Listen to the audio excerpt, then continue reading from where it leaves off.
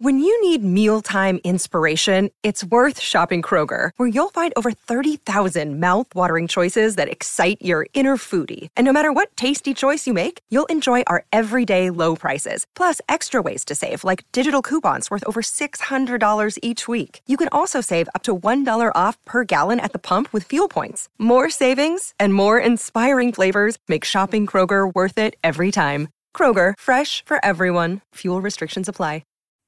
Hello, and welcome to Soccer Made in Portland on OregonLive.com and Stumptown Footy. My name's Chris Reifer, and joining me, as always, the Timbers and Thorns beat writer for the Oregonian and OregonLive.com, Jamie V. Goldberg. Jamie V., what's going on?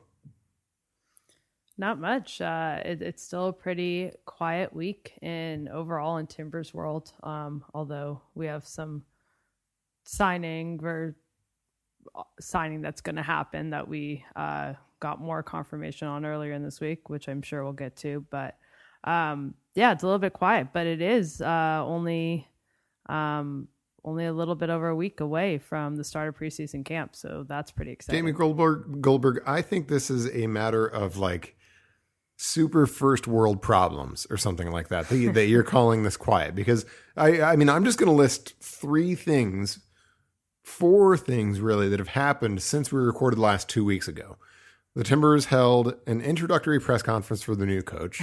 They announced all of like their assistant coaches for the upcoming year for both the first team and the second team. There has been one essentially confirmed major signing. And now there are reports, really surprising reports, frankly, of what could be another very significant trade for the Timbers. So all of that happening within 2 weeks does not fit my definition of quiet. Perhaps you just have a little bit higher expectations.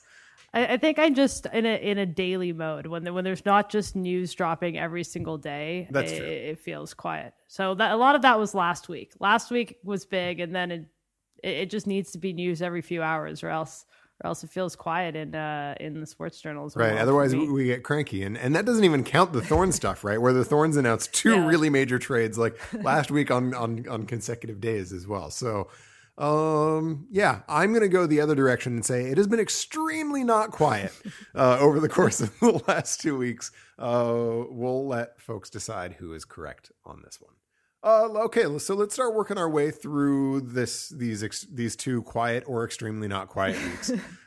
Let's start with... Well, I said this week, so just I did not include last week in my thought process. Fair enough. Although this week was A, holiday, and then B, today. We're recording on Tuesday evening, so I think that's a little bit unfair. That's how... Anyway, let's get to the substance.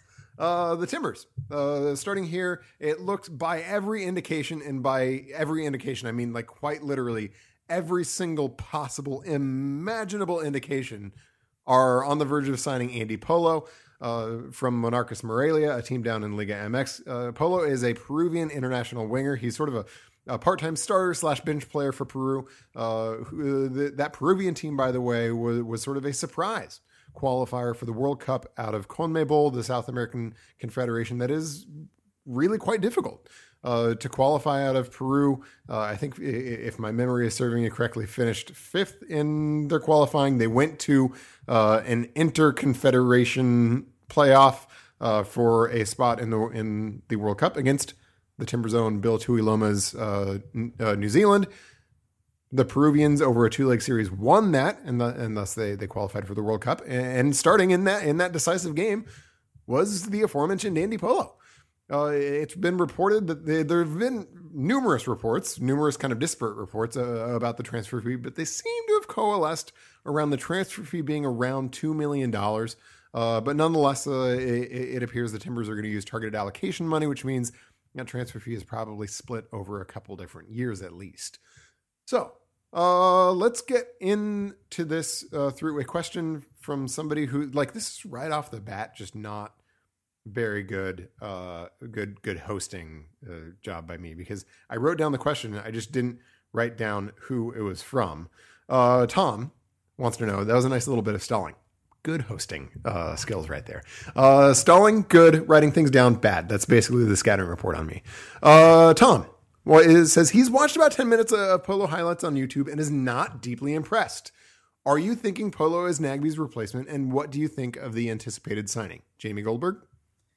Yeah, I mean, positionally, I think he is set to be Nagbe's replacement. I think at the same time, they're going to be able to use the money that the team's going to be able to use the money that they got from the Nagbe trade to make a multiple signings. So I think that money is going to be used in different positional needs as well. But yeah, when you're looking at who's going to be in the lineup, it very much looks like it is going to be Polo. I think he's coming off a little bit of a down year or season in Liga MX, but he is coming from a tough league. He is coming from, like you said, a Peru national team that's been pretty good, that surprised by qualifying for the World Cup.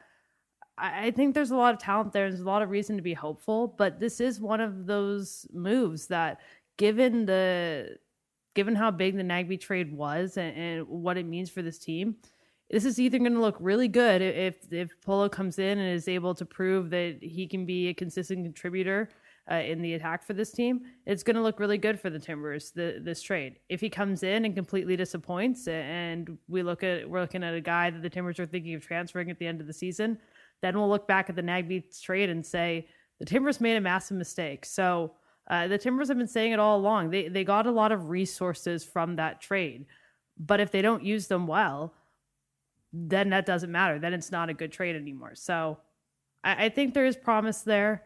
I think we'll have to see more of him, and not necessarily 10 minutes of YouTube highlights is going to be the way to make a judgment yet. But it is a little bit of a gamble just to make that trade and see if they can bring in a new player that can be Nagbe's replacement. There have been, by the way, also on my scouting report, although anybody who has listened to this podcast knows that on my scouting report, turning my microphone on is like a super downside. Not very good at that. But yeah, so yeah, I mean, there's been a lot of talk about this on Twitter and in comment sections and yada, yada, yada, about whether Polo is Nagbe's replacement. And a lot of this has come down to, a lot of the disagreement, frankly, has come down to how you're sort of using the word replacement. If you're using it to mean, is he sort of a like for like, characteristic for characteristic replacement for Nagbe, then no, he's not. He's a different player. He's clearly a much more direct winger. He's a guy that's going to use pace and that's going to try to stretch the back line, use sort of pace and technicality to stretch the back line, to get into the box. Hopefully to be, the Timbers certainly hope to be somebody who's going to go get into the box and be a goal dangerous threat. Whereas Darlington Nagbe as a winger was much more of a possession and transition oriented kind of guy. And so, if you're talking about whether Polo is, sort of has those same characteristics, the answer is no. It also doesn't look like Polo has the same positional versatility that Darlington Nagbe had. Nagbe was sort of a winger /10/8, right? Or winger /8/10, just so you can't get on me about the order in which I put those. Polo, on the other hand, seems like he's sort of a winger /forward. You can go sort of both ways from that position, but Polo very much appears like he is sort of the kind of guy that would be in any position of the front three in a 4-3-3, rather than sort of any position in the midfield in a 4-2-3-1, perhaps say for a 6 as Nagbe was. Although he did play as a 6 one time last year. That was weird and it kind of worked. Anyway, so I mean, again, if you're using replacement to talk about does he sort of replace all of those things that Nagbe did, the answer is no. But if you're using replacement, as I think you just used it, Jamie, in that is he sort of the replacement for Nagbe in Nagbe's spot in sort of the first choice 11? Look, I think as of right now, and perhaps stick a pin in this for our next discussion point, but as of right now, you'd have to say, yeah, he is the guy that is probably the clubhouse favorite. And yes, I'm already putting him in the clubhouse favorite to take that spot in the starting 11. The $2 million transfer fee that the Timbers are reported to pay for Polo, that's in the top 5 in club history. That is either 4th or 5th. And I say that only because I can't remember exactly what Fernando Adi's was, but I think it was around that. You've got Milano, you've got Sebastian Blanco, you've got Diego Valeri, you've got Fernando Adi, and you've got Andy Polo as the top 5 transfer fees in Timbers history. So they're not bringing this guy in to, be the fifth or sixth option in the attack. They're not bringing this guy in to play 800 minutes over the course of the season. They are signing Andy Polo to play significant minutes, and it's because they think he can be a difference maker at the MLS level. Are they right about that? I mean, if I'm being, I've probably watched the same 10 or maybe I've watched, 15 minutes of Polo's YouTube highlights. And that's such a sort of a laughably small amount of information that I wouldn't even venture to guess based on that whether I think he's going to be good or not. Look, I think if you look at his last year in Liga MX, it was very much a matter of sort of a spring campaign versus a fall campaign. In the spring campaign, he scored 3 goals in 16 all competitions appearances for Morelia. And I think if you were to look at that at age 22, you'd probably say, hey, that's not too bad. You've got a winger, and wingers are not sort of, at the same production level as a 9 or as a 10. Came in his first campaign with Morelia, put in 3 goals in 16 appearances. Not too shabby. On the other hand, in his fall campaign, he scored 0 goals in 10 appearances, and he lost a lot of playing time and fell out of favor. That is quite shabby. And if the Timbers get the guy that showed up to Morelia in the fall campaign, that's troublesome. If they get the guy that first came there and put in his spring season, gosh, I don't think you hate that. That's not a bad player for a young player that still has some upside and can improve upon that, and certainly that could come to MLS.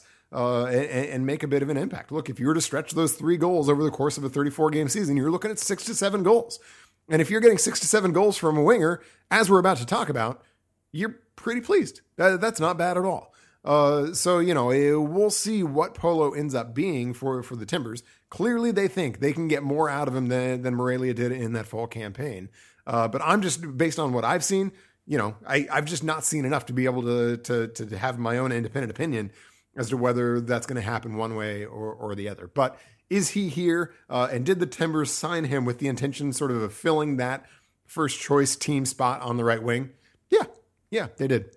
This was a little bit of a surprise in our very quiet week this week. Sam Stejskal, our good friend at MLSsoccer.com, the redundantly named League Run website, reports that the Timbers are in on the Justin Meram sweepstakes. Apparently, they've made Sam reports the Timbers have not only made an offer to Columbus, but it's one that Columbus sees as being sort of in the ballpark of being in the realm of realistic, I think is a reasonable way to put it. We've had subsequent rumblings that there are other teams that are in on the Meram sweepstakes because duh. And so this is now kind of an ongoing story, and frankly, one that I did not expect to pop up on our radar. Ben from this wants to know, is this real smoke or is it a mirage? Jamie, what do you think? Do you think this is something that is likely to actually come together, that the Timbers are actually serious bidders for Meram, or do you think this is a little bit of, I guess I'm screwing up my metaphor now, but is this a little bit of a smokescreen, perhaps by the crew to see if they can juice up the market a bit? I think that the Timbers are genuinely interested in Meram. I think when a guy like that comes on the market and the Timbers have extra cash to spend, that's someone they are going to see if they can make a deal that's beneficial to them.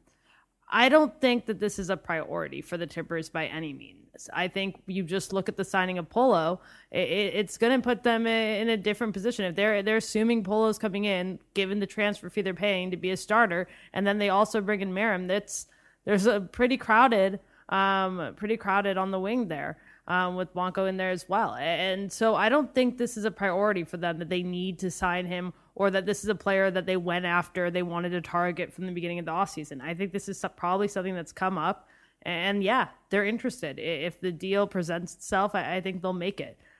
I also think it's very likely Meram ends up somewhere else as well.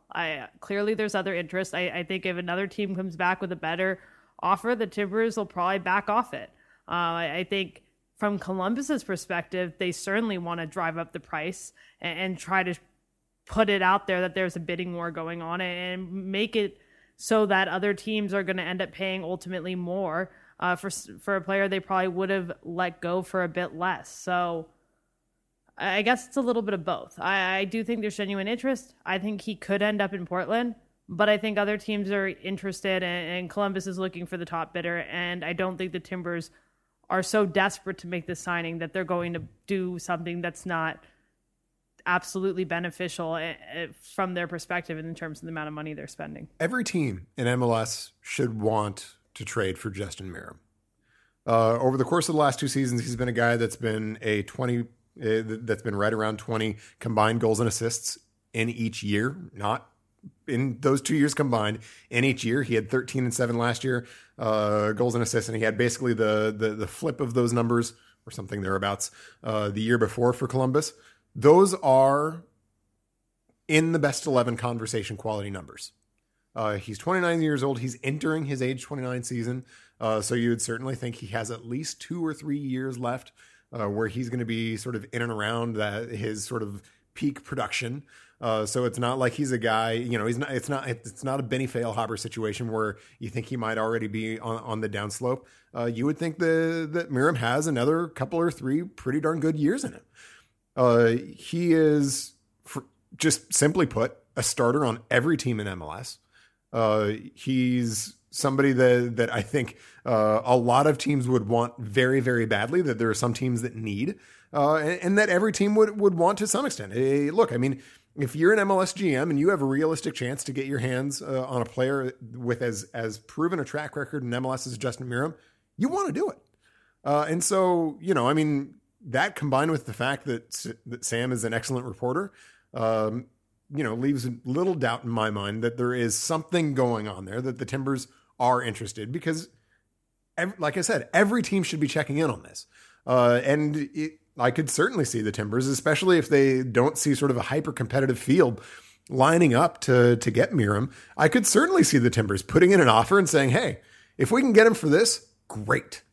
If we can get him for this amount of money or for these assets that we can do and maintain while also making the other signings that we need to make for our team, great. And if we have flexibility, that's a great way to use it. I mean, I do think Meram would be a luxury signing for the Timbers, simply because you look at sort of the team and they don't have sort of a big obvious hole on the depth chart. There is, of course, uncertainty about how good Andy Polo is going to be, but we have $2 million worth of evidence as to how good the Timbers think he's going to be.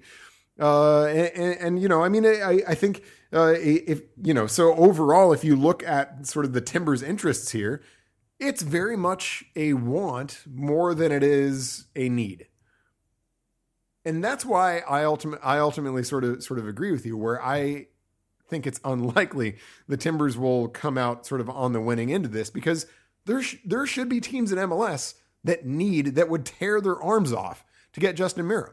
There should be teams in MLS for who somebody like Meram is their top offseason priority. I think if you were to chart out sort of the Timbers signings based on where they are now, signing Meram at this point would probably be somewhere in like their 3rd or 4th priority over the course of the offseason. If I'm the Seattle Sounders, Justin Meram is my number 1 priority. Who knows what else they have going on. But look, I mean, they're a team that was rolling out Victor Rodriguez, who was kind of okay, and Jovan Jones at left wing over the course of their playoff run. It is sort of the obvious spot on their in their starting 11 where they could add, if they could add one more sort of goal dangerous winger, that'd be perfect, and that would be what they need. And frankly, if that was my need. And I was looking around the league and I wanted somebody that was going to be a little bit more of a sure thing than going internationally to sign somebody, it would be Justin Meram. And so, I hate to put myself in the shoes of Garth Lagerwey because, I'm not super fond of the Sounders. But if I was Garth Lagerwey, there is no amount that I would expect the Timbers to reasonably bid that I wouldn't top to get Meram. So, I have no doubt that Sam is sort of right, has good sources here and is right on the facts that the Timbers have put, have put an offer in for him. But I would just think there are going to be other teams in MLS that want him more and are willing to pay more than the Timbers to get his services. So we'll see. Timbers Las Vegas wants to know, if the Timbers make a deal for Meram, will they still have the money to pull off other reported signings? For me, this is a huge question, Jamie. What is your sort of take on that? I mean, if you were looking at, a good chunk, but a nonetheless finite chunk of resources for the Timbers going into the last several weeks of the offseason, and you were looking at, probably another signing as, maybe a 9, a signing as an 8, maybe a Miram deal, where would you sort of place Miram on that list of priorities? I think he should be third on that list of priorities. I think that's why they got Polo to fill that positional need. And like you said, Miram is a luxury in this. I think they need to get another backup forward. They've discussed that, unless they're going to bank on the idea that Ebobisse is going to take another step forward and be a true contributor, game in and game out as their backup at the number 9. They could do that, but I think this Timbers team is going to bring in another backup forward and give themselves a little insurance there. And I also really think they need to get a young 8 and start looking the succession plan for Diego Chara, particularly since Davi Guzman is going to go to the World Cup and they want some cover in that position this year. So I think those should be their positional priorities. And based on that, I think that they need to save resources for that. Like you said, I think they can get Miram and still make those other signings. But I don't think the Timbers are about to get in a bidding war for Miram. I think they're going to offer what they feel like they can still afford and still address their other positional needs. And if other teams outbid them, they walk away. They move on because like you said, this is a luxury signing. And it's not like the Timbers are super, short on the bench when it comes to their wingers either. Dairon Asprilla had a good year last year. By all means, there are a lot of teams in MLS. If you're talking about sort of a, second attacking option on the bench or something like that, assuming the Timbers make that backup forward signing that you were just talking about, there were a lot of teams that would be pretty excited to have a guy like Dairon Asprilla in that position. So it's not like the Timbers are sort of wanting for depth there. Frankly, the other guy that I still think we need to keep an eye on in light of the fact that he's returning is Victor Arboleda. The Timbers got almost nothing out of Victor Arboleda last year, which frankly, given the talent that you see apparent, the Timbers should be able to get more out of him than they have. And so there's even sort of, down the roster depth when it comes to those positions. So, I mean, I would put it third too. I agree entirely that I would be more inclined to, I would probably put getting that good young number 8 in there as my top priority. Second, I would want to have I think bringing in another 9 makes sense, even if I do think there is a good argument to trust Jeremy Ebobisse more than they did last year and to get him more minutes. Look, if you've got the extra resources, that's an obvious place where the Timbers could sort of upgrade their bench immediately from a win now perspective. And so that makes some sense to me. And then, if you do have extra resources, maybe it's a Miram, but then you've got to also look at what else is down that list. I mean, do you want to save some money in case you want to go upgrade your goalkeeper? Do you want to save some money in case you decide you want to go upgrade it right back? Maybe Alvis Powell comes in and doesn't have as good a season. Do you want to break the bank to go sign Justin Miram, and to go get Justin Miram in a trade and then not be left with the resources to do those kinds of things? I mean, those are all the things that the Timbers need to balance. I think I would still, you don't get the opportunity. And if you get it on a reasonable price to get a player like Justin Miram, that doesn't come along every day. So, I would probably still put that third, but there are absolutely boxes the Timbers need to tick that I think are more necessities than bringing in somebody like Miram. As we noted a few moments ago, we had an introductory press conference last week. That was for Coach Giovanni Savarese. His first appearance in Portland. Ed just wants to know, what were your opinions? What were your takeaways from that introductory presser? Jamie, you had a profile this last weekend of Gio on OregonLive.com. What are some of your thoughts after his first week in Portland, although now he's in Orlando for the Combine? What do you think about the signing, and what were your first impressions of Gio? I think it was really surprising that everyone I talked to in doing background research about him, I talked to Dave Martinez, a journalist. I talked to another fan and person who named Luis, who kind of serves as a podcast host and fan and journalist out for the Cosmos as well. I talked to his owner. I talked to his former assistant coaches, former players. Everyone loves this guy. And he clearly has had a lot of success in New York. I think I can completely understand why the Timbers said, this is our guy. He's going to be the guy that can lead us into a new era. He's going to be the guy that's going to be able to help grow this club. He has a vision that he's confident in. He has a way that he's proven that he can manage his players. He's able to speak 4 languages, and that has helped him in the past in integrating his locker room. He apparently runs pretty tough practices that players get excited to play for him.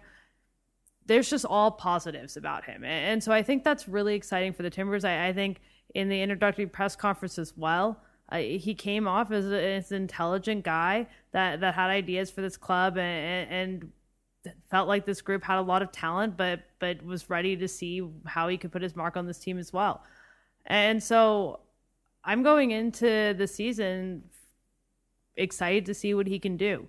Now, the Cosmos were a team that had some big name players. They are obviously a storied franchise dating back to the 1970s.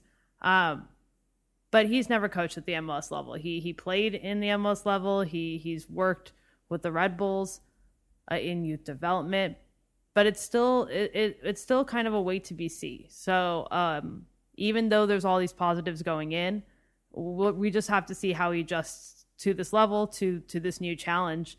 But he's had the success, and he's been very well liked in his previous job. You know, I guess as I was walking out of the press conference, I was sort of thinking about my takeaways, and it basically just kept coming back to like one phrase: as advertised. Because you're right. I mean, you know, you talked to many, many, many more people than I did, but everybody that I talked to and everybody that I saw talking, you know, in stories, on various websites, on Twitter, etc., all basically were saying the same things about him. He is enthusiastic. He's optimistic. He's very smart. You know, I mean, many of those same qualities that you just listed, you know, you were hearing and from these various people that worked with him, covered him, were fans of him, etc. And so, yeah, I just came away from the introductory presser. I didn't think there was a ton of, you know, news in it. I didn't think there was a whole lot that was surprising. But, you know, if I was giving a Yelp review of it, I'd be like 5 stars, exactly as good as everybody said. And you know, of course, we'll get a more profound sense of that over the course of hopefully the following years. Hopefully the following many years, we'll get a more profound sense of that. But yeah, I came away just as advertised. And that is, you know, in many instances, that would be sort of maybe underwhelming praise. In this instance, that is really high praise because he was advertised incredibly highly, pretty much unanimously. And so, yeah, as advertised, he's still got a lot of work to do, as you noted. And, you know, I'm not going out there saying this guy's going to be, you know, the best coach in club history or anything like that. He's got to prove a lot in order to get there. But, you know, as far as the characteristics of the guy, I think the Timbers are getting exactly what they thought they were getting. Okay, we got a few more questions. R3V wants to know which acquisition or rumored acquisition is the most exciting in your opinion for the Timbers. Just a footnote, we're going to renew this question in a few moments once we talk about the Thorns, but let's talk about the Timbers, the Timbers side for just a second. Which acquisition or rumored acquisition is the most exciting for you? Jamie?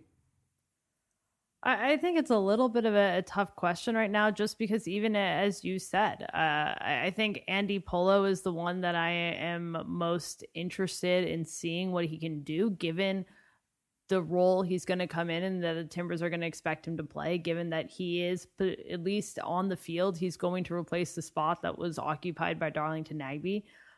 But I don't know any way to evaluate him fairly at this point. And so that kind of tempers my excitement, will be just because I don't know a ton about him.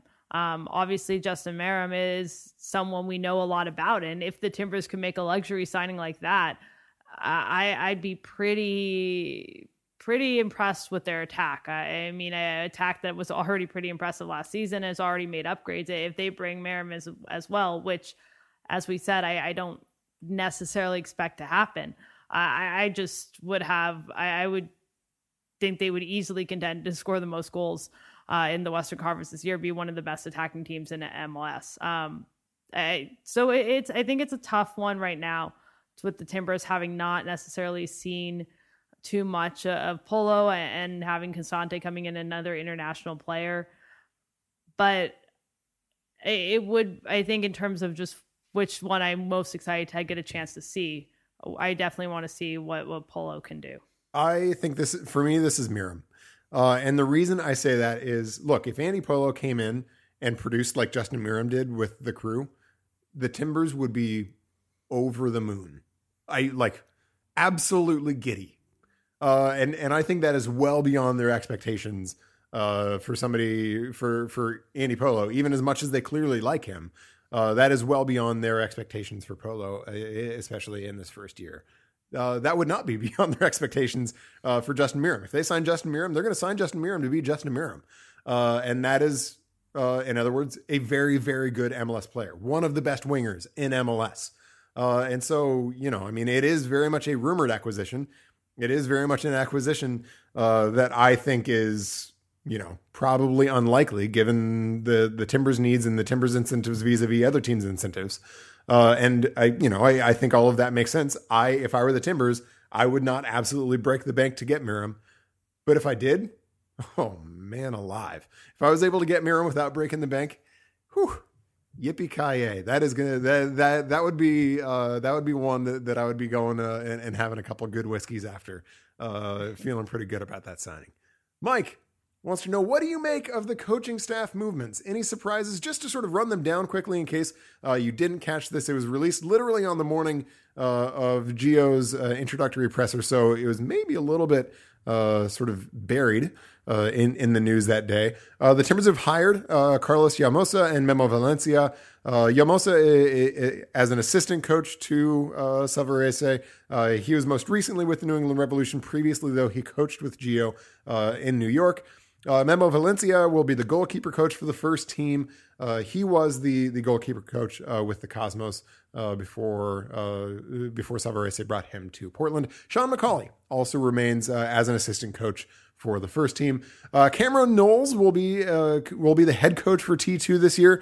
He moves there after being an assistant coach with the first team. Andrew Gregor, the sort of maligned coach for T2 last year in their very, very poor season over the course of the last year, he is going to be staying on as an assistant coach. Worth remembering that before that, Gregor had a successful run with the academy. You talk about the development of players like Marco Farfan, Blake Bodley.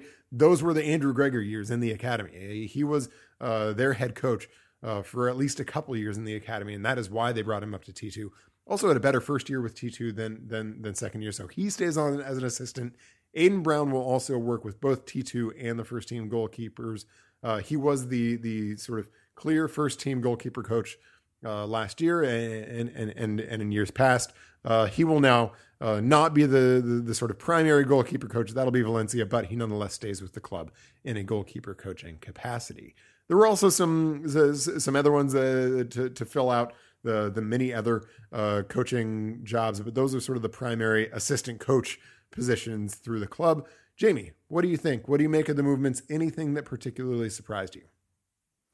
Well, they're splitting Sean and Cam up. That's something that only people that watch the practices every day are just going to be very disappointed not to see those two guys out on the field together on a regular basis. Probably makes sense for the team as a whole to make some moves like that, but those guys can be are a riot. Those guys are definitely a riot. I still remember, I can't remember what he was singing, but I still remember the locker room after. So like there's the famous video of Liam Ridgewell singing Bieber. Is that right? Yes. Yeah, I shot it. That's my video. Yeah, that was your video of singing Justin Bieber. But like by far the dominant voice in the locker room post MLS Cup was Sean McCauley, just like belting out various, I would describe teeny bopper tunes, like just absolutely belting them from the showers. He is a rambunctious guy. Yeah.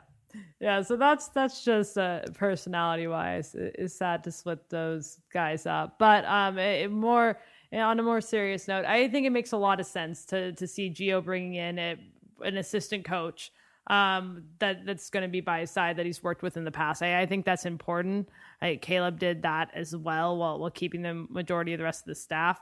I am not surprised to see the goalkeeping coach change, although it's interesting that Aiden Brown is also going to be working with both T2 and the first team, even though the first team will have its own goalkeeper coach. But after the issues, I would say the inconsistency with the goalkeepers last year, I do think it makes sense to make a change there. I'm a bit surprised that in one capacity or another, all these guys are staying on. Andrew Gregor staying on as an assistant, Aiden Brown's moving down to mostly T2.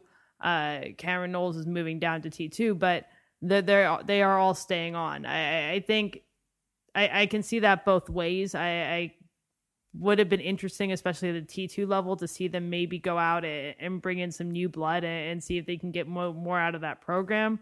At the same time, this club has consistently gone with wanted to reward people within the club who have done well for them, who they trust. And so maybe they think that moving Cameron Knowles down to T2 and keeping Andrew Gregor, who did well with the academy there, as kind of another voice, it is going to be more effective than what they had before.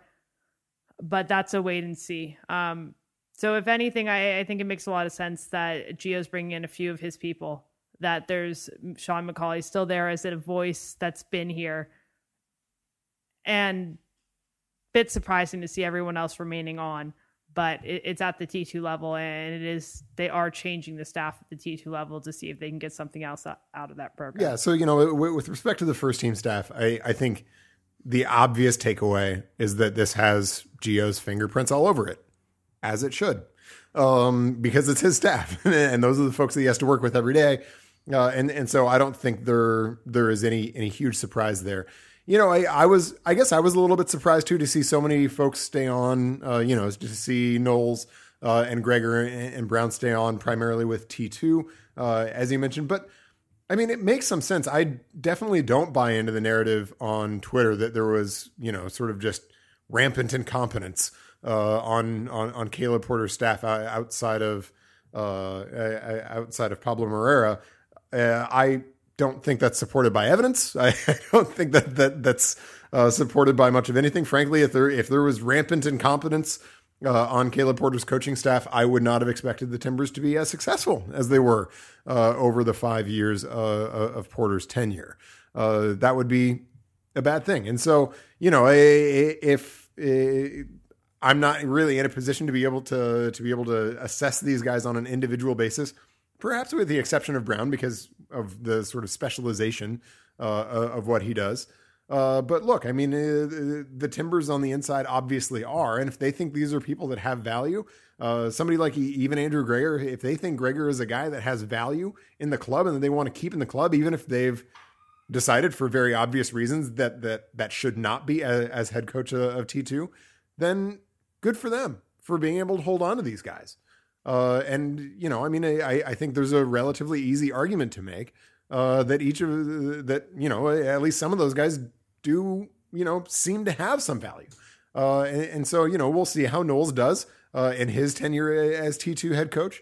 But, if the Timbers looked at him and assessed him in his performance with the first team and said, all right, we're ready to see how you can do at the helm of a team, that doesn't strike me based on anything I've seen as being manifestly unreasonable. So we'll see how all that turns out. But, there can be no speculation now that a coaching staff is being forced on Gio. There can be no speculation about any of that because it is very clear that Gio has a ton of control. I mean, I think it's even fair to say basically exclusive control over his first team coaching staff. Nathan wants to know, what are the chances the Timbers select somebody in Thursday's Super Draft that makes the first team roster? What are the chances that we see the Timbers make a draft day trade? Jamie, what's your take on what we should be expecting for Thursday? It's Friday, right? Thursday, Friday. It's whatever day. Thursday's whatever day the NWSL. 19th is. I don't know. That's Friday. It's the 19th. NWSL is on Thursday. That's right. Yeah. It's the 19th. It's on Friday. I'm all messed up because I know it's the 16th today. It was also my first day of work this week, yet it's Tuesday. You would think after 32 years of life, I would be onto this whole 3-day weekend thing. But hey, some of us are slower on the uptake on things than others. Yeah.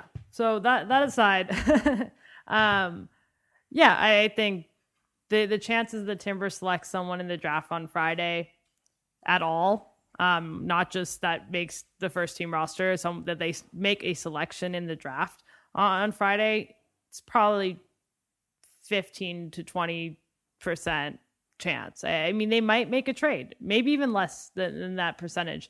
They may make a trade. They're not in the first two rounds. The third and fourth round will take place on a conference call on January 21st. They will likely make those selections, and maybe you'll get a player like a George Vashive that somehow works their way into the first team at that point. But I think it's very unlikely that we see the Timbers make a trade to get into one of the top picks this year. It was shocking to see them, based on their draft history, do it before. And we don't really know how Gio is approaching this. So we have another person that obviously has a strong voice in this decision. So going off the Timbers track record might not be the best way to look at it, but they don't have a pick. I don't necessarily see a positional need that they'd want to get out of the draft right now. So unless somebody really stands out to them at the combine that they think they can get without giving up too much, I doubt that we're going to see the Timbers make a pick on Friday. It's going to be a pretty boring stream for Timbers fans, most likely, if they're planning on watching. Yeah, I agree entirely, except I might peg the chances even lower than you did. I might say this is like a 5 to 10% chance, and 10 is probably high, that the Timbers may make a deal. Frankly, just in sort of the overall reports, I have not seen a lot of enthusiasm about this group that's coming through the draft this year. And so, given that it's kind of a tepid draft class by indications now, I'm a little bit doubtful that there's going to be anybody that the Timbers feel like they need to go get. One thing to keep in mind, the Timbers do have a sort of like homegrown eligible player right now in the draft. That's not Foster Langsdorf, who I think we all expect the Timbers to sign to a homegrown player contract before the draft. But rather it's Nico de Vera, who played as a fullback for Akron, had a good 4-year career for Akron, was sort of a full-time starter in his later years there, did relatively well. He is at the combine.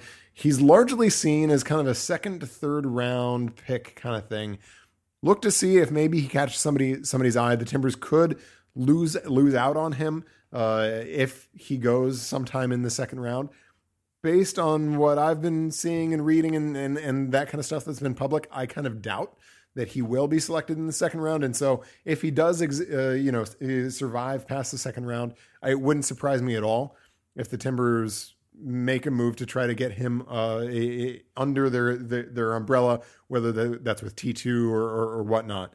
But yeah, I mean, that's my degree of excitement for the draft, whichever day it is. That's my degree of excitement. It's to see if Nico de Vera comes off the board or if he's going to be somebody that the Timbers can try to get into the club in some capacity. But yeah, I mean, yeah, I don't think it's going to be an exciting day from the draft end.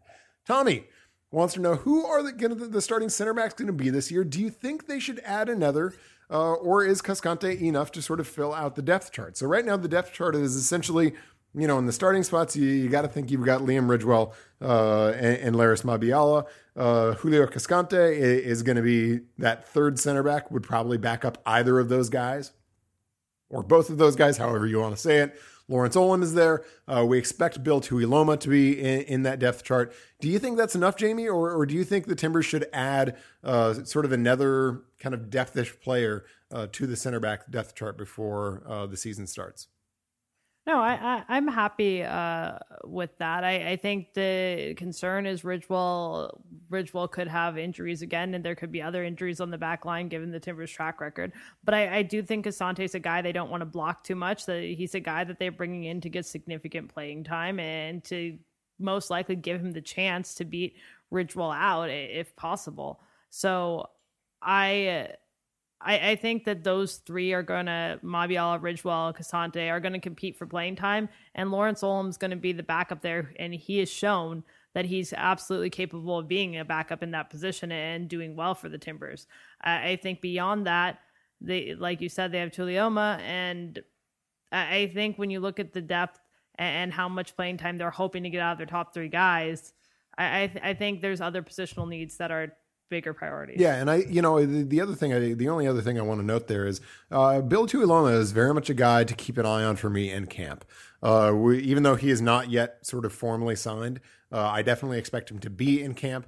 And although he's been playing primarily defensive midfield over the course of his career to date, it sounds like his long-term projected position is at center back, and it wouldn't surprise me if that's primarily where the Timbers are looking for him to be. So it wouldn't say, I would expect him at this point to sort of step into the, what would you call it? The Amobi Okugo role or something like that. And I'm interested to see how he progresses over the course of camp and potentially over the course of the year and sort of makes his way up the depth chart. Because frankly, given his age and given what the Timbers want from him, would like to see from him, if he does well, it wouldn't even surprise me to see him bump up above Lawrence Olam and become the Timbers' fourth center back if he can sort of earn that spot, which I think he does have to do.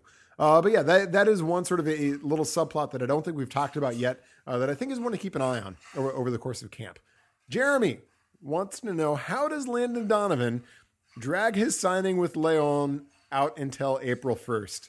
So this is something that, frankly, like in all of the whispers I thought was a joke, I was absolutely certain was a joke. And then like Landon Donovan actually signed with Leon down in Mexico. Apparently, I'm still waiting for like Ashton Kutcher to come out of a closet somewhere. But yeah, Jeremy wants to know, how does he drag it all the way out till April 1st? Jamie, what do you think? Is this real? What's your take on this? Is this just like the longest April Fool's joke, as Jeremy suggests? What's your take on it? I mean, I don't think it's an April Fool's joke at this point. It was definitely a surprise. I didn't think when those first reports were coming out that this was actually serious. But I guess it is. I mean, we've seen Landon Donovan come out of retirement before, and I guess I think he's just a guy that doesn't really like what retirement feels like. So, kind of creating some more buzz, getting back in there. I don't know how it's going to pan out, but it does not appear to be a joke at this point. Yeah. So there are a few things to this that are worth noting. One, there certainly seems to be sort of a political aspect to it, to Donovan in sort of his statements, both live down with Leon and on Twitter. He has said very clearly that he doesn't believe in walls. And that's one of the reasons why he is doing this. So there is that in that statement that he seems to be making. But look, I mean, for me and just from a sort of soccering perspective, because I'm boring with respect to other things. Look, the last time Landon came out of retirement, it didn't go well. Actually, frankly, it was kind of sad to see him go out for Bruce Arena's LA Galaxy a couple of years ago in the summer and look like an absolute shell of his former self. And he had opportunities and he had options the following offseason to sign with other teams. There was talk that he might sign with RSL for a while, and he didn't, basically saying he didn't feel like he could do it. And so if he can't do it as a reserve on LA Galaxy in, what was it, 2015, 2016, I don't know that it's going to be any better with, in Liga MX, still a better league than MLS, a deeper league than MLS. I think there's every reason to think it could be even worse. And so, from that perspective and from like the me clinging on to the Landon Donovan, greatest American soccer player ever kind of thing. I don't love it. Otherwise, I mean, who knows? Who knows what's going to end up coming out of this? I just don't want to see Landon on the field look like not Landon again. Okay, let's talk about Thorns. There's a lot to talk about with the Thorns. Let's start right here. Allie Long to the Seattle Reign. The Thorns, however, did receive the rights to Caitlin Ford. That's Australian international winger Caitlin Ford from Sky Blue as part of a 3-team trade. What do you think? Let's tackle this both from sort of the emotional perspective and the unemotional perspective. Good trade, Jamie? Yeah, I think from the emotional perspective, it's a tough trade to see. Given Allie Long's history with this club, she was an original Thorn. She made 100, I think exactly 100 appearances with this club. I think something like one of 3 players that have done that in the NWSL with a single club. And she scored some memorable goals in Portland. She contributed in many ways throughout the years. It's a tough one emotionally to see. Her rise to the national team came in part with her play in Portland. It is also a trade that I think we could see coming. We've discussed it. What was Allie Long's future with this team?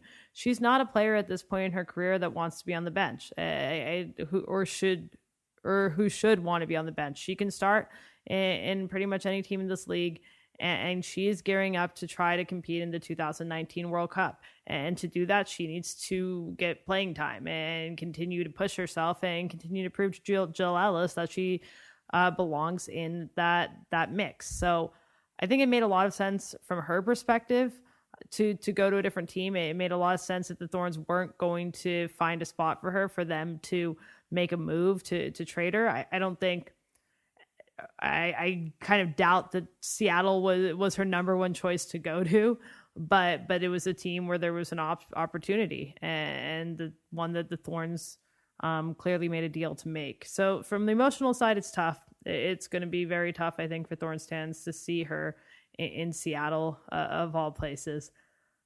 But I do think it makes a lot of sense. She was a player that was coming off the bench for the Thorns last year, and a player that I'm not really sure where Mark Parsons saw fitting in his lineup moving forward. And I think they're getting a player that's towards the end of her career, maybe even the end of her prime, and getting up there. And they're replacing with a much younger player in Caitlin Ford, who has a lot of experience and a lot of success with the Australian national team. Is a player that can be versatile as a winger, can maybe play as a wing back, depending on what the Thorns want in Mark Parsons' formation, and a player that is going to hopefully contribute immediately for the Thorns in the attack. So I think Caitlin Ford's a very exciting player for the Thorns to get. She's a proven player at a high level, and she's on the younger side, so she still has room to grow, and they are trading away a player that was getting up towards the end of her prime. And while she is a national team player, while she is someone that's just breaking in that sense, a player who wasn't starting for the Thorns last year. And I think they're replacing her with someone who they expect to see a good amount of playing time. I have 3 thoughts on this. 1, Allie Long, as a result of her service with the Thorns, is deserving of every single shred of respect and admiration that she gets from Thorns fans. She was outstanding over the course of her 5 years with the Thorns. There were times when she put the team on her shoulders, when she, in many instances, basically single-handedly carried the team when they were shorthanded as a result of World Cups and Olympics and the like. And over the course of those 100 appearances with the Thorns, she was, by and large, excellent. And so she is deserving of absolutely every bit of respect that she gets from Thorns fans. And it'll be really weird to see her with Seattle. Probably not super comfortable. And so like that is the unambiguously sort of, down or uncomfortable part of the trade. The second is, look, positionally, Allie kind of fits a need for the Thorns. And so my second takeaway from this trade was, look, I mean, this is pretty clear that the Thorns wanted to part ways with Allie. or that or that Allie and the Thorns mutually wanted to part ways.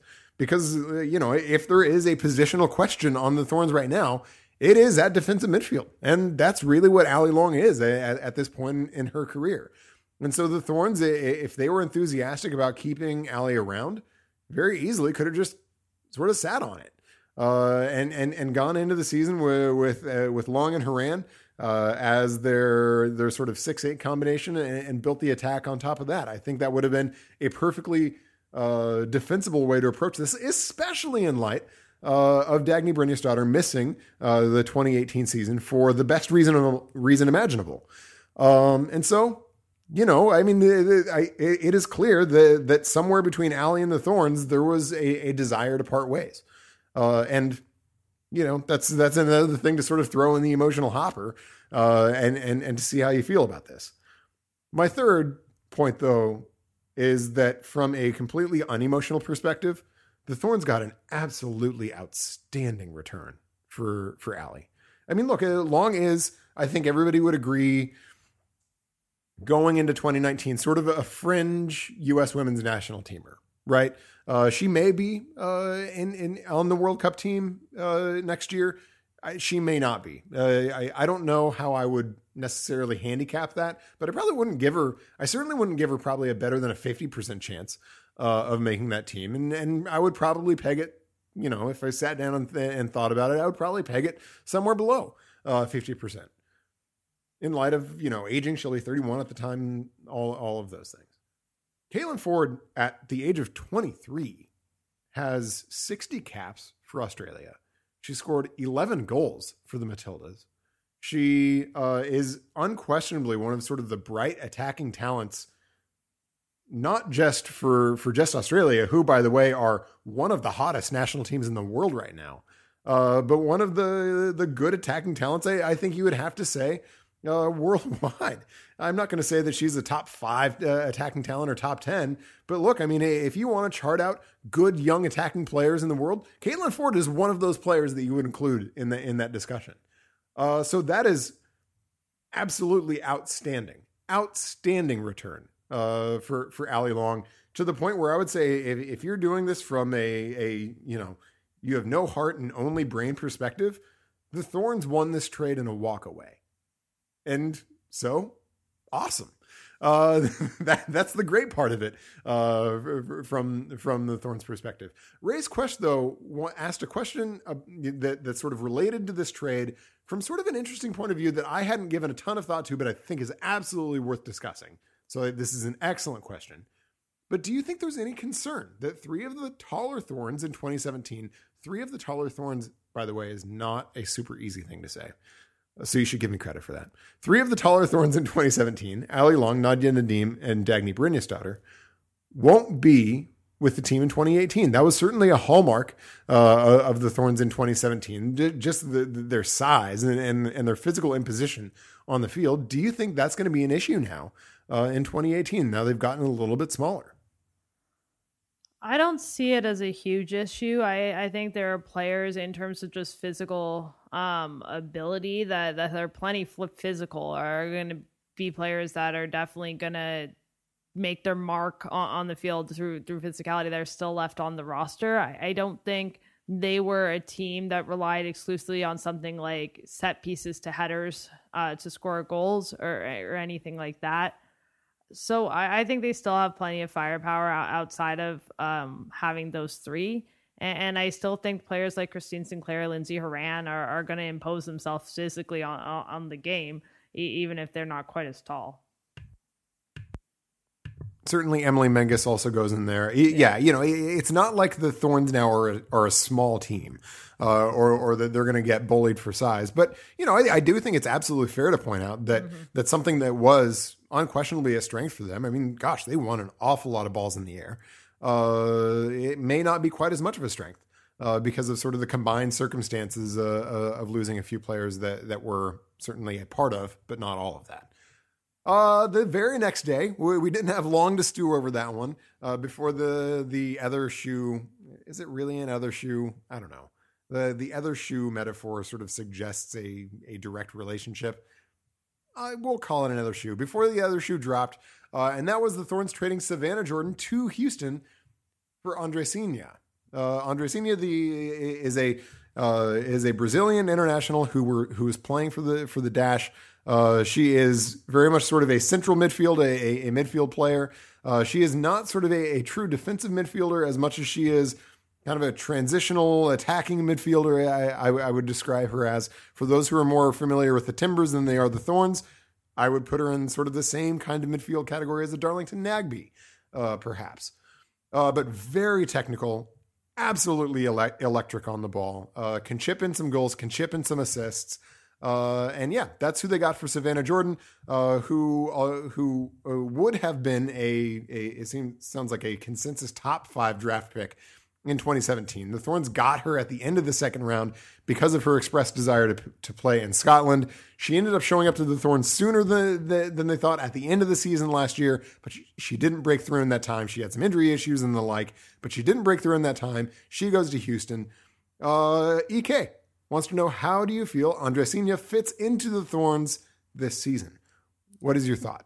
And actually, you know what? I'm going to combine this with the next one too. Or with the first half of the next one as well, because I think they are two sides of the same coin. Thomas wants to know, does Hernan Andressinha provide enough cover to the back line? Go. Yeah, I think addressing the first part, yeah, she's going to kind of slot in next to Hernan in a position that Ali Long, like you said, would have likely played if she had wanted to stay in Portland, if the Thorns had wanted her to stay in Portland, if that trade hadn't happened. So this is a move that the Thorns are making to essentially replace Ali Long after trading her. And we'll see if, assuming they make no other moves, this is essentially both replacing Long and Amandine Henry in one trade.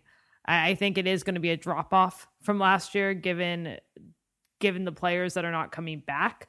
And it will be interesting to see in terms of the cover for the back line. I think Amandine Henry did provide a good cover for the back line, and you don't replace one of the top players in the world that easily. But at the same time, I think Andressinha is a exciting player, someone who can contribute in the attack, and we've seen in the past the Thorns use with even Hernan and Long next to each other, midfielders that are a little bit more transitional, that kind of switch off going forward and holding back. You're not necessarily a true 6 next to a true 8 or anything like that. So I think it fits into Mark Parsons' system. I am a little bit concerned about cover for the back line. That is something the Thorns have worked with, something Mark has tweaked in terms of his formation to see at times dropping Ali Long when she was starting further back in order to give more cover to the back line. It'll be interesting to see how he does that with the personnel this year, or whether he feels like it will be enough cover with the changes. But I do think she's a player that's going to be able to slot right in to that position and be someone who could contribute in the attack, as well as be someone who's going to be consistent in the midfield. Boy, and sort of because I do think the backline cover issues are big questions going into the season, and whether that combination is going to be able to do it. But my goodness, let's think about the sort of the other side of that right now. This looks like it could be a just fantastically exciting attacking team for the Thorns this year. I mean, you throw in somebody like Caitlin Ford to get into the attack. Hopefully Tobin Heath will be more healthy than she was last year. You've got one of just the more fun players in the league now in Andressinha. You've got Lindsay Hernan, who is an excellent attacking player. Oh, right. You have Christine Sinclair, who's like done a couple things in the attack over the course of her career. I mean, this could be you've got Haley Rosso, maybe one of the most electric players in NWSL last year, coming back to the Thorns once again. This could be just high octane, tremendously exciting stuff. And that is, you can probably tell I'm kind of giddy about that prospect. So there are questions about the cover for the back line. I think those are very legitimate. I think it's going to be really interesting to see how Mark puts together the team to try to make sure that cover is there. We're going to talk a little bit more about that tactically in just a second. But my goodness, this could be just absolutely brilliant stuff going forward if they can get these pieces to fit together. And I cannot wait to see if that's going to happen. The second half of Thomas's question that I'm not going to combine with that last part, though, is will we see the same 3-back system? as a result of this that the Thorns used in 2017. Jamie, what is your thought about that? Do you expect them to sort of come out in 2018 with that as their primary set? I think that's based on the personnel, what's going to make the most sense, just in terms of them having pretty much the same defense that's returning, having the option if they want to probably slot Caitlin Ford into one of those more wingback positions as another option. And not necessarily wanting to take Emily Son and Emily Menges or Catherine Reynolds off the field. I think that is the formation that they will at least start with, but we saw how much Mark tweaked his formation last year, and I think he's going to have to very quickly figure out if there's enough cover on the back line, or if he needs to make some sort of formation change to ensure that his defense is not getting exposed. I agree, and the reason why, maybe the biggest reason, going back to the second half of that last question, that I think the 3-back system makes sense is when you go with a 3 center back system, especially with your center back, you can be a little bit aggressive. And we definitely saw this at times with Emily Sonnet last year in her willingness, not only in possession, to sort of step up into midfield and basically to be that 6-like presence in possession, but also to do that and to give that center back a little bit more liberty to step into midfield in defense as well. And in that way, you almost get that 6-like effect from your center back. You can do that when you have 3 center backs. It's much harder to do that when you only have 2. That's one of the benefits of the 3 center back system. So I could see the Thorns running out that, because I agree, it fits the rest of the personnel the best of any sort of system or formation that I can chart out. But it also allows Emily Sonnet to almost even crank that up from where it was last year, and to really sort of get into being really aggressive and stepping up, disrupting plays, being a ball winner in defense, and also stepping up to be sort of that sort of fulcrum point in possession. So we'll see how that shapes out in 2018. That is definitely something to watch. And how Sonnet does in sort of year 2 of that, when I thought she did very well in year 1 of it, going forward, that's going to be another exciting little bit to see how Mark does that over the course of the season. Yeah, go ahead. And just, of course, we are making some assumptions on players coming back. It's same with the Timbers, as we've been talking about, but both clubs still have to announce some of the players that they've offered contracts to and haven't formally said are coming back. And so if there's a surprise there, any players that we're not anticipating that end up not coming back, that could obviously change things as well. But right now, we're going under the assumption that the majority of the players that have been offered new contracts will be on the roster. Yes, that is an important and excellent disclaimer. Let's go back to R3V. Wants to know, for the Thorns, which acquisition or rumored acquisition is the most exciting for you? Yeah, Caitlin Ford for me is thus far the most exciting acquisition for that the Thorns have acquired. I think she's an exciting young player that is only going to get better over time. And like we said, there's a lot that went into the Sally Long trade, a lot on the emotional side, a lot of questions of why Long and the Thorns didn't necessarily want her to remain in Portland this year, why a move needed to happen. But I think with the value that Thorns are getting, it is very exciting. And what Ford can potentially do in Portland and contribute to that tack and make it even more exciting than it was last year is something that gives me a lot of hope for the season, and just a lot of interest in seeing how this team is going to be able to roll out. Perhaps only to be contrarian, I'm going to say Andressinha. And the reason is, look, I feel like, on my Portland soccer teams, I lost one of my primary, people when Darlington Nagbe was traded to Atlanta. And I feel like I got another one in Andressinha. She is very much the kind of player that can do something, that can shed a defender, that can do something with the ball at her feet that just takes your breath away. And I cannot wait to watch that and to have my breath taken away, because that's one of my favorite parts about watching soccer. Ellie wants to know, how can the Thorns possibly pay for all the quality players on the roster given the insane NWSL cap rules? Will anybody else have to leave or be traded away as a result? What's your take on this, Jamie? This is, from my view, hard to answer, because if you think MLS's salary cap rules are opaque and Byzantine, you've not even touched NWSL with regard to its opacity. So I'm not even sure I know how to answer. Jamie, you're smarter than I am. What do you think? Well, I think initially you always have to remember that there are U.S. women's national team players, and the Thorns have a handful of them, and the Canadian national team's players, and the Thorns obviously have Christine Sinclair, that do not count against the roster cap because their salaries are paid by the national team. So you put those players aside of the salary cap to begin with. I then, from my understanding, believe that there are mechanisms that we don't quite understand behind the scenes, and stuff that I would like to know a lot more about, because I do think there are ways that teams are navigating the salary cap that aren't as cut and dry as what's laid out. When you start to look at, this is a salary cap, that mathematically means these players have to make X, Y, and Z. I think we saw that a little bit when Marta came to Orlando. I think there's more going on in terms of ways teams, mechanisms, or ways teams are able to financially supplement or something. I think there's more to it than we fully quite understand. So I don't expect the Thorns to have to trade anyone away to make this work, based on the moves they've made. But it's not. I think this is something we've talked about with both NWSL and MLS. It's not transparent. Yeah, it is.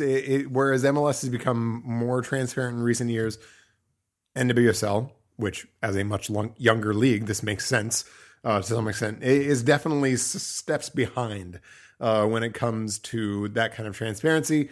I'm sure there are reasons, or that people have their reasons for doing that and thinking that, and pursuing that course. But yeah, I think that's a great answer. I mean, you're clearly right that there are definitely things that we don't get. And so it's sort of hard to speculate as to what those things may be, and then to further speculate how they would impact the Thorns. But what I will say is, and I think we have now a couple years of evidence on this, Mark Parsons and Gavin Wilkinson are pretty good at roster construction. Right now, when you look at the Thorns roster, the pieces more or less fit. It would be surprising to me, given the moves that they've made, if they sort of had to break the thing that looks like it fits together pretty well in order to accommodate what they've already done. And so, in the absence of being able to know and understand the rules myself and know and understand the cap situation myself, I think they have, over the course of the last couple of years, earned that level of trust that they are putting together a sort of cohesive unit as it appears right now. So maybe I'm being maybe in saying this, but I trust that they've got this sorted out. And I think if I were a betting man, that what we see right now as sort of the core team is going to be the core team when the season opens up in the last week of March. Do you like how I just buried that news right there?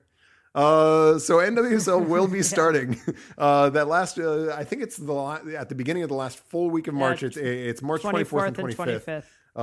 Is when the NWSL season will open. The Thorns, of course, will start with at least a couple games on the road, as it looks like Providence Park will not be ready to debut until mid-April. Not the 5-game road swing that the Timbers are opening up with, but nonetheless, a little bit of a road swing to open up the season for the Thorns. And then we'll have soccer back in Portland. Okay, I think we're done. We had a lot of ground to cover today. There has been, I think we can go back and disprove Jamie Goldberg's statement at the beginning that it's been quiet. It has not. We had a lot of things to talk about. I think it's just because I worked yesterday and today wasn't particularly loud, and compared to last week, true. It just felt very quiet. That's true. We did get I guess if we're talking about scheduling stuff, we got the Timbers preseason schedule. They will open camp next week, exactly 8 days from today. Next Wednesday, it looks like will be their first training of 2018. And then they're going to play a whole bunch of preseason games, but we knew that. Okay. Anyway, Jamie. Jamie is sitting just on the other side of the internet from me.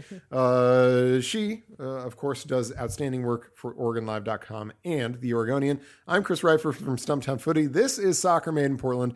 Thank you all for your questions. You can find us most weeks I will say, from here on out, both on OregonLive.com and on Stumptown Footy. If you want to subscribe, you can do that on iTunes and Stitcher. Thanks for your questions. Thanks for tuning in. Enjoy the hopefully not quiet week or weeks that intervene between when we see you again. And then we will see you again. So as always, until then, until we do see you again, take care.